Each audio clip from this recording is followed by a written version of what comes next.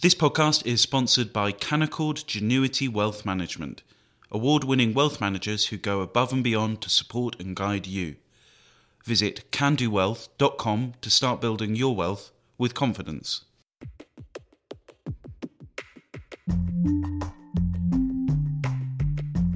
Hello and welcome to the Edition podcast, where each week we take a look at various articles in the magazine with the writers behind them. I'm Lara Prendergast, and today on the podcast, myself and Will Moore will be asking, why is there such a lack of faith in Western leaders? We'll also be looking at how you go about escaping from the Church of Scientology. And finally, we'll be asking, should we both give boxing a go? First up, we're joined by our deputy editor, Freddie Gray, Callum Williams from The Economist, and Harvard professor Barbara Kellerman to discuss why does the world feel so leaderless. Freddie, you write in your cover piece this week about the surprising weakness of Western leadership. Now, a lot of these Western leaders, such as Biden or Johnson or Macron, they were elected with pretty solid democratic mandates. So why is it that you say in your piece that you think that there is a dearth of political authority? Well, I think look around the world, and all supposedly advanced democracies are having some kind of crisis in democratic leadership. And what's odd is that we've spent a lot of this century talking about the rise of authoritarianism, and that's definitely true. If you look around the globe, that's the major rising powers, China, India, Turkey, places like that, they have authoritarian figures who've become more authoritarian as the century has gone on. And yet you have this paradox of, in Western democracies, there's been a lot of talk about the drift towards authoritarianism, yet at the moment you seem to only have weak leaders or leaders that are hamstrung by the political systems in which they operate. Barbara, when you look at the current crop of Western leaders, do you think they seem particularly drab by historical standards? I think what we're talking about is what I would call less a crisis of leadership and more a crisis of followership. So what's interesting about this moment in time is that it was foreseen by a handful of us, for example, in a book I wrote that came out in 2012 called The End of Leadership. I more or less predicted what's happening now, and it's not because I'm a genius.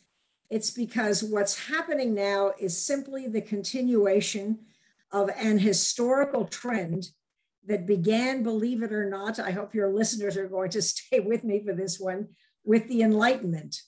So we're going back centuries here, and I'm not sure how much of this you're going to want to hear, but it began in the 17th and 18th centuries. That is the press from the bottom up, the followers' growing discontent with their leadership. In the 19th century, we saw it with fights by women and serfs and African Americans to get a vote, to be freed, whatever language you want to use. In the 20th century, it took yet a different shape. I have argued that the so-called rights revolutions of the 1960s further accelerated it. I think if I can continue just for another moment, there's a single moment in time, which I like to think of as effectively the ring of a gong, which is the Monica Lewinsky-Bill Clinton crisis. We can go into that more if you like. And then I have argued about the moment in which we are now. We are talking about changes in the culture. Again, I'm speaking democratic culture, and changes in technology, which are further fueling the dissatisfaction of followers. They're not happy. We all are not happy until we are pulling our leaders down.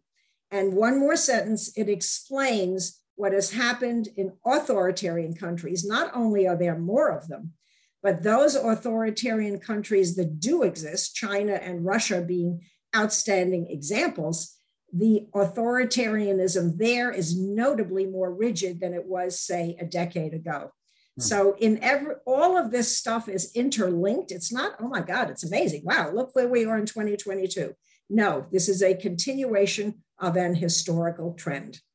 Callum, I just want to bring you into the conversation here because Barbara mentioned there sort of issues about culture, but your work is focused on economics.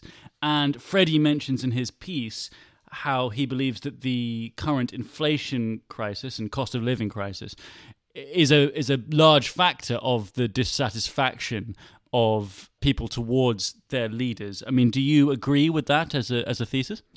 I do agree with it. I think it's incomplete only because the surge in inflation is relatively recent, and until about a year ago, the concern among economists mainly was that inflation was too low and that countries were at risk of falling into deflation rather than the inflation being too high.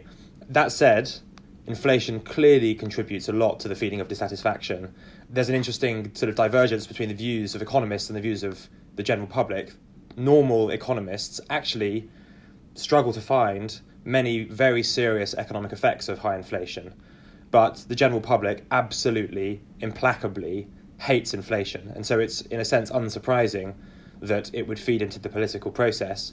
That said, I think economic factors do explain a great deal of what has happened to political systems over the past few decades.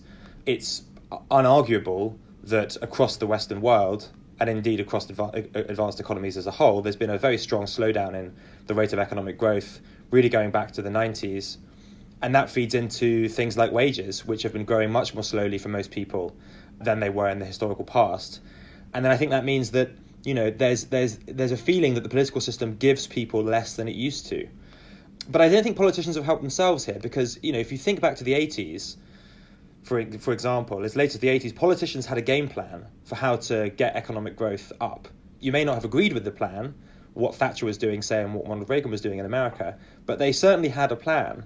And now, if you think of the big growth-enhancing reforms that politicians could implement, so I'm thinking in particular of more sensible competition policy and perhaps above all, better regulation of land to get the price of housing down, there's almost zero appetite for this. So it's kind of unsurprising, really, that people feel disenchanted with their leaders. Freddie, Barbara mentioned earlier the dream of pulling down all these Western leaders, but at the same time in your piece you talk about what Michael Lind called turbo paralysis, and actually a lot of these leaders don't ever fall. Do you think we're living in a particularly stagnant political time? I think we are, yes. First of all, I'd like to say admire Barbara for blaming the Enlightenment. I completely agree with her on that. That was a terrible idea.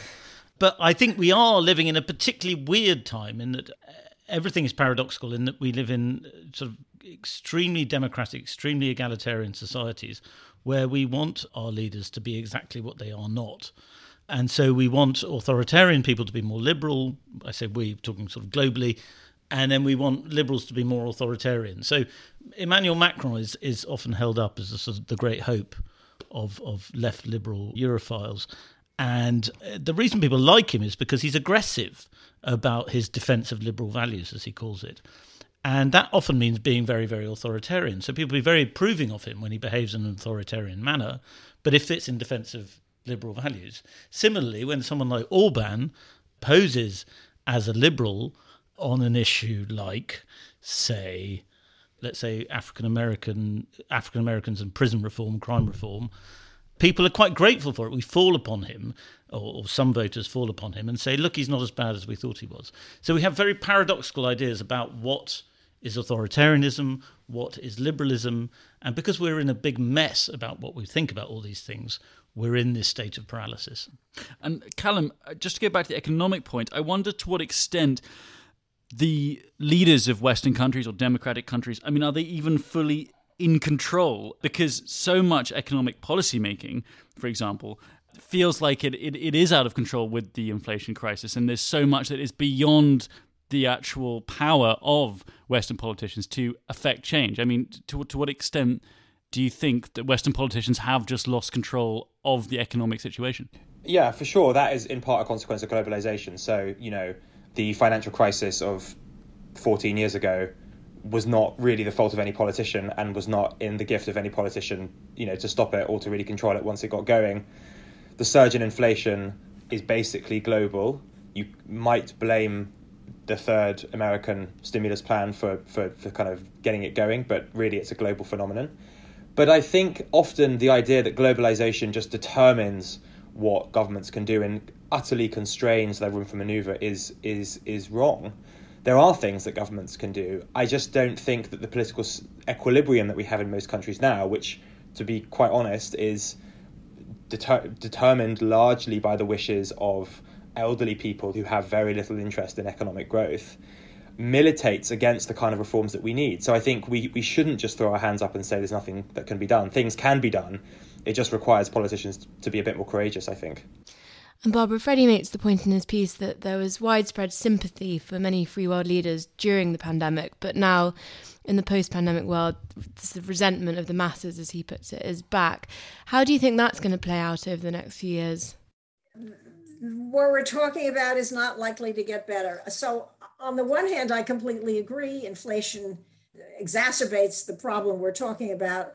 On the other hand, I would also argue that if inflation vanished tomorrow, and that is dropped back down to a manageable or perceived to be manageable 2 or 3%, it's not as if the conversation that we're having right now would be obsolete.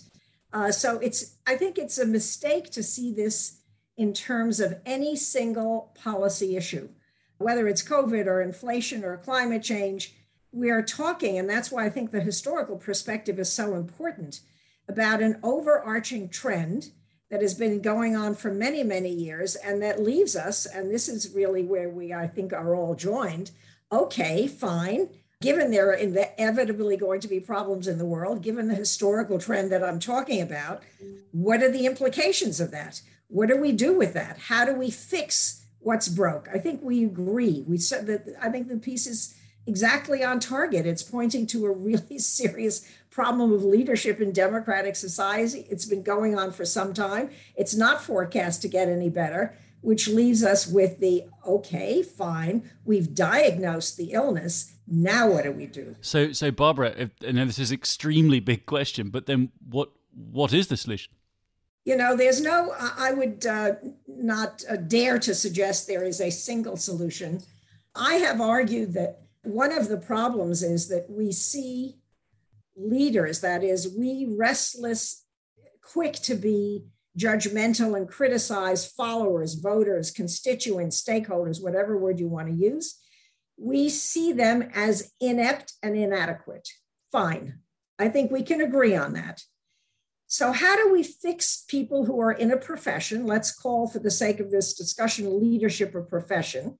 How do we get people to be better professionals? Guess what?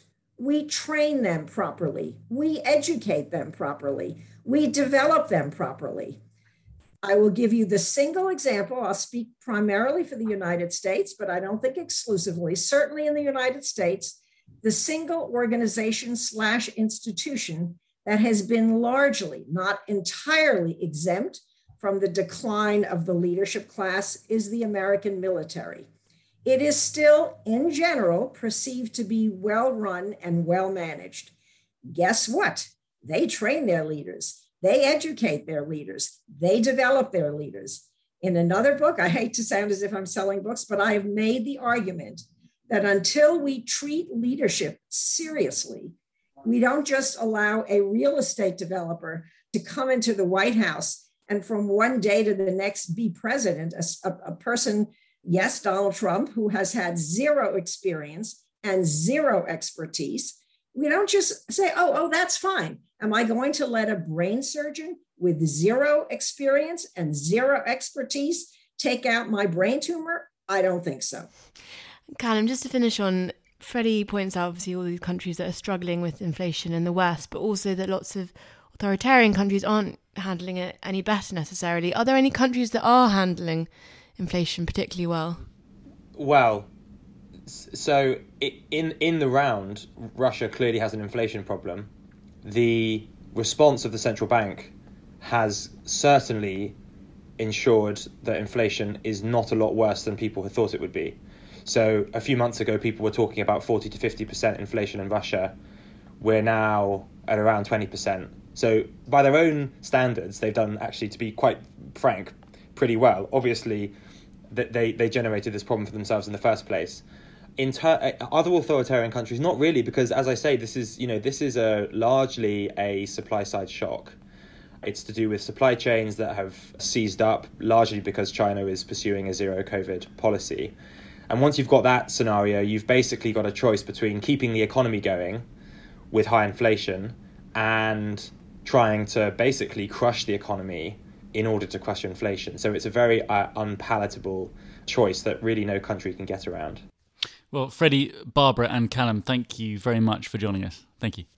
Next, I'm now joined by our columnist and commissioning editor, Mary Wakefield, and former Scientologist Claire Headley, to talk about what it's like to escape from the Church of Scientology. Mary, in the magazine this week, you write about Tom Cruise and how his membership to the Church of Scientology seems to be holding him back. Can you explain a little about what you mean? I suppose what I mean is just that for the last decade or so, he seems to have only played action heroes, a very sort of strong Superman look with Mission Impossible. And it seems to me, I might be wrong, that this is something to do with his membership of the church and their desire to present him as the ideal human being, which for me precludes being a proper actor who can channel any sort of character. Claire, you were a member of the Church of Scientology but left in 2005. Can you tell our listeners a little bit about your experience and why you decided to leave? Yes, I was born into Scientology, and at the age of 16 I signed a billion-year contract and worked at the headquarters for 14 years. The abuses that I witnessed over the many years, particularly from David Miscavige directly, he's obviously the head of Scientology, and the conditions that we were living in, just very extreme circumstances that degenerated over the years that I was there. It just got to the point where I could no longer... I lived a miserable existence, and I had absolutely no relationship with my family, who are still Scientologists. Because I was at their headquarters, I never saw them. And my husband, Mark, who I'd been married to at that point for 13 years, escaped without me. So that was really the catalyst that made me realize, honestly just made me wake up and realize that I was in fact miserable. I would honestly die if I stayed there. I was borderline suicidal. I'd just been through a hell of a 14 years. And so I made my escape. What could we ask, what was the appeal in the first place? Why does it draw people in? What does it offer someone like Tom Cruise or anyone? Well, particularly in the case of celebrities, the way that they hook them in to begin with is, first of all, they say, well, what's true for you is what's true. In other words, accept what you like, discard what you don't like. Use only what works for you, which makes it feel and seem fairly harmless at the outset. And again, at the outset, you're learning basic communication skills, pretty fundamental, not unique to Scientology whatsoever. But specifically for celebrities, their approach is that they tell celebrities, well, you're an artist and you will be targeted by bad people. So come into our fold and we will protect you from the bad people, and we will encourage your success. And they use the celebrity membership that they have to kind of create this feeling that for a new up-and-coming celebrity that they will be well connected to other successful artists or people in the industry and so forth. And that's their foot in the door, and it develops from there. And Claire, you've spoken about your treatment whilst you were in the church. How have you been treated subsequently after having left the church, by the church? Oh, that's a long story that could fill a book practically.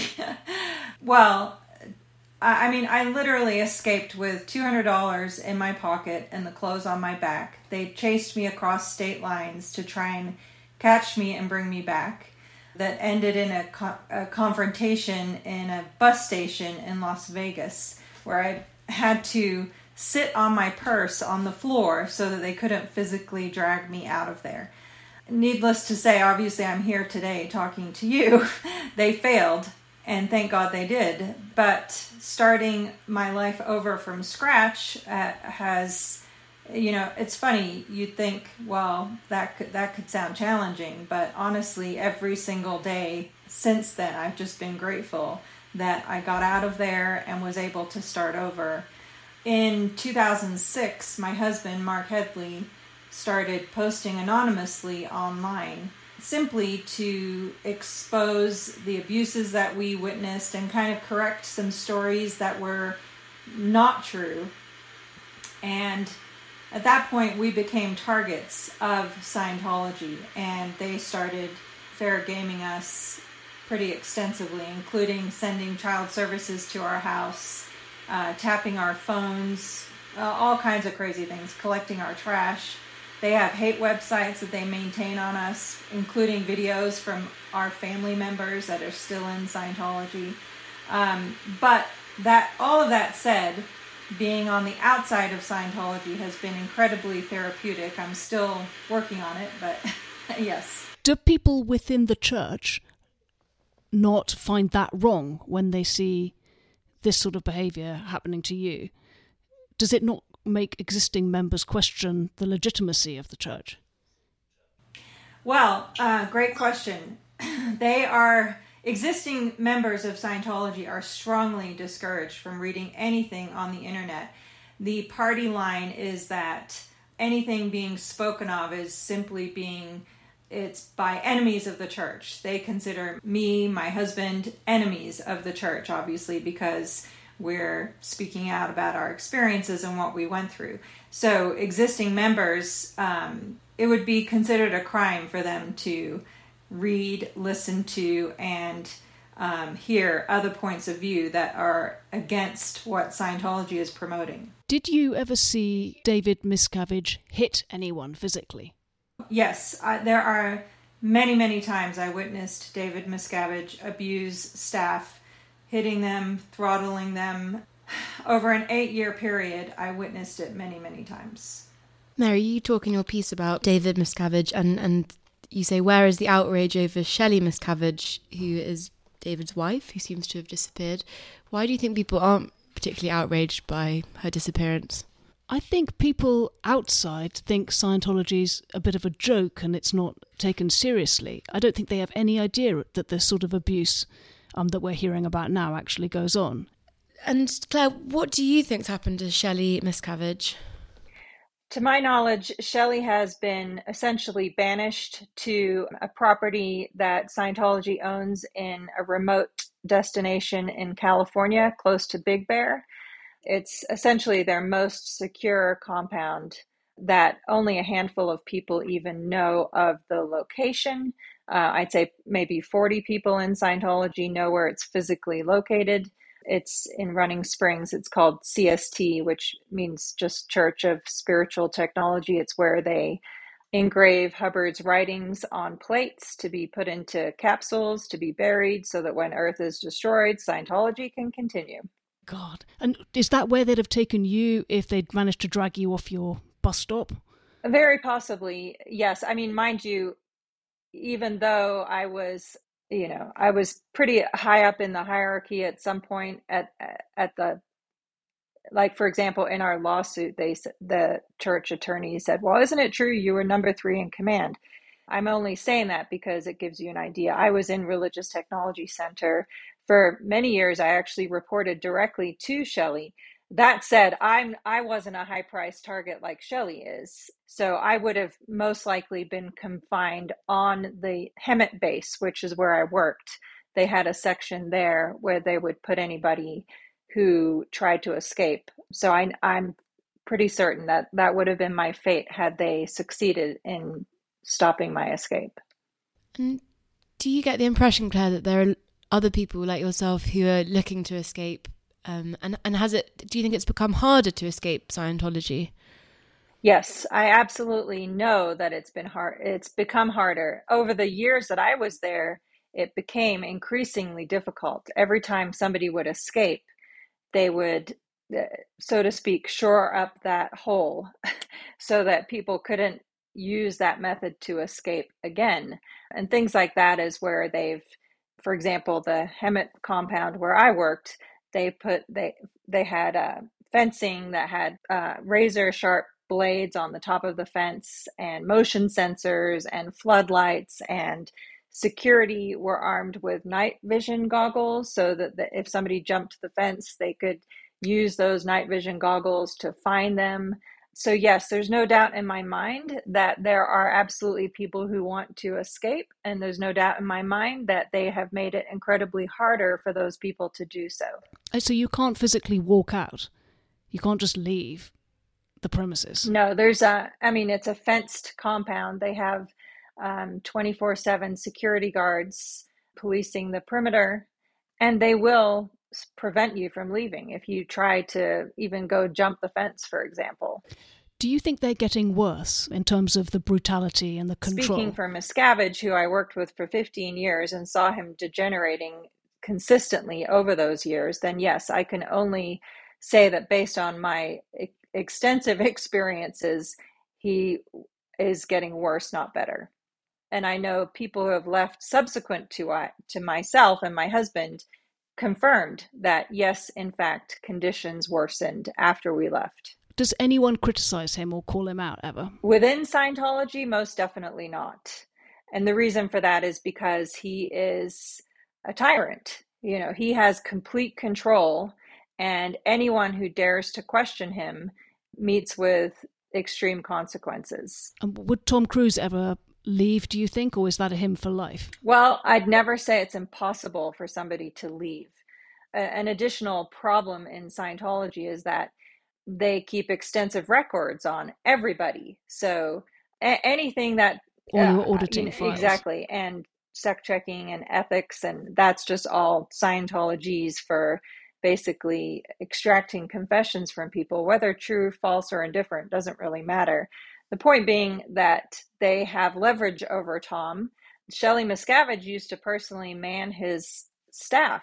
She would select the people, screen them, so on and so forth. So I could only guess what information they have on Tom that they would leak if he were to leave. That's not to say it's impossible. I mean, anybody could. You know, there's been many people who have left that I thought would never possibly leave. So I would never say never, but what I've seen instead is a pattern where anytime a movie comes out that has Tom Cruise in it, the tabloids leak these claims like, oh, he's leaving now. And it is inevitably just a PR stunt to try and make people think he's a decent guy. Well, congratulations on leaving yourself. Thank you. I appreciate it. I'm very grateful every day. I bet. Well, Claire, thank you very much for joining us on the podcast.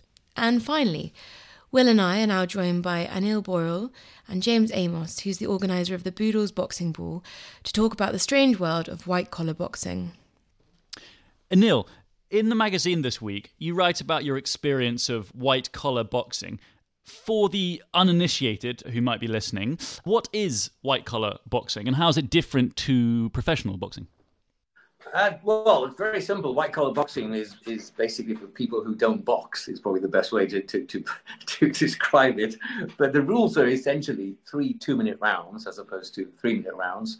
And you have to wear very padded headgear and 16-ounce gloves, which means that they're thicker gloves, which people think are more dangerous, but it means there's more padding.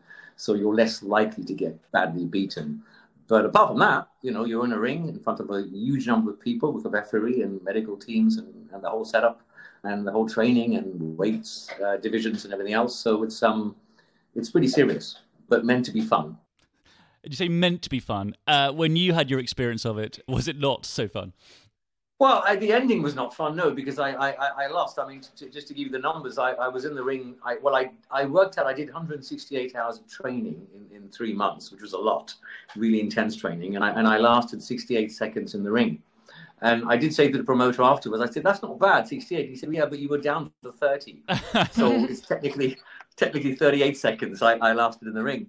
But I think as anybody who's ever got into a ring knows, you know, once you step inside the ring, and the lights are there, and there's 700 people. Most have been drinking in any white-collar event, I'm guessing, for a long time. You know, it's a night out. It's usually a big gala dinner. Everybody's dressed up. Everybody wants entertainment. And let's face it, when people have had a few drinks, their idea of entertainment is probably booing if they don't know you. So, you know, you're in front of a baying mob, and they want action. And a lot of people, me included, freeze. You know, everything I'd learned in 3 months. And I'm not kidding. I had trained manically. I couldn't have trained any harder and better. I really believed I was going to win. I had my victory speech, everything ready. And what I was going to say, I was going to dedicate the trophy to a friend of mine in the audience, but for some emotional reason, everything was set up. James, you're the director of the jewellery brand Boodles and the organiser of the Boodles Boxing Ball. Can you tell us a bit about the ball and how it came to be? Well, similarly to Anil, back in the summer of 2002, we came up with the idea for this boxing ball, and we got my family's jewellery business, Boodles, to sponsor it. And as I got in the ring, I knew it was a bad idea, and my opponent, who was 4 inches taller than me, punched me in the face 3 times in the first 10 seconds, and I collapsed in the corner of the ring with a broken nose. I was surprised that the referee let the fight go on, but he did. I managed to get to the 3rd round, but realised I wasn't cut out to be a boxer, and I've been organising the event ever since. And as opposed to other types of boxing, what do you kind of enjoy about white-collar boxing? Well, we're not technically associated with the White Collar Boxing Association. We do it off our own bat. We've become a reasonably well-known boxing event, probably the best-known boxing event in the UK. And we've done 8 now over the course of 20 years at 4 or 5 different big London locations. But it is really good fun. People like coming to watch their friends fighting each other. And that's the attraction, really. We then fluff the whole event up and make it really exciting and a spectacle for everyone with more than just the boxing. But ultimately, that's what drives the crowds there.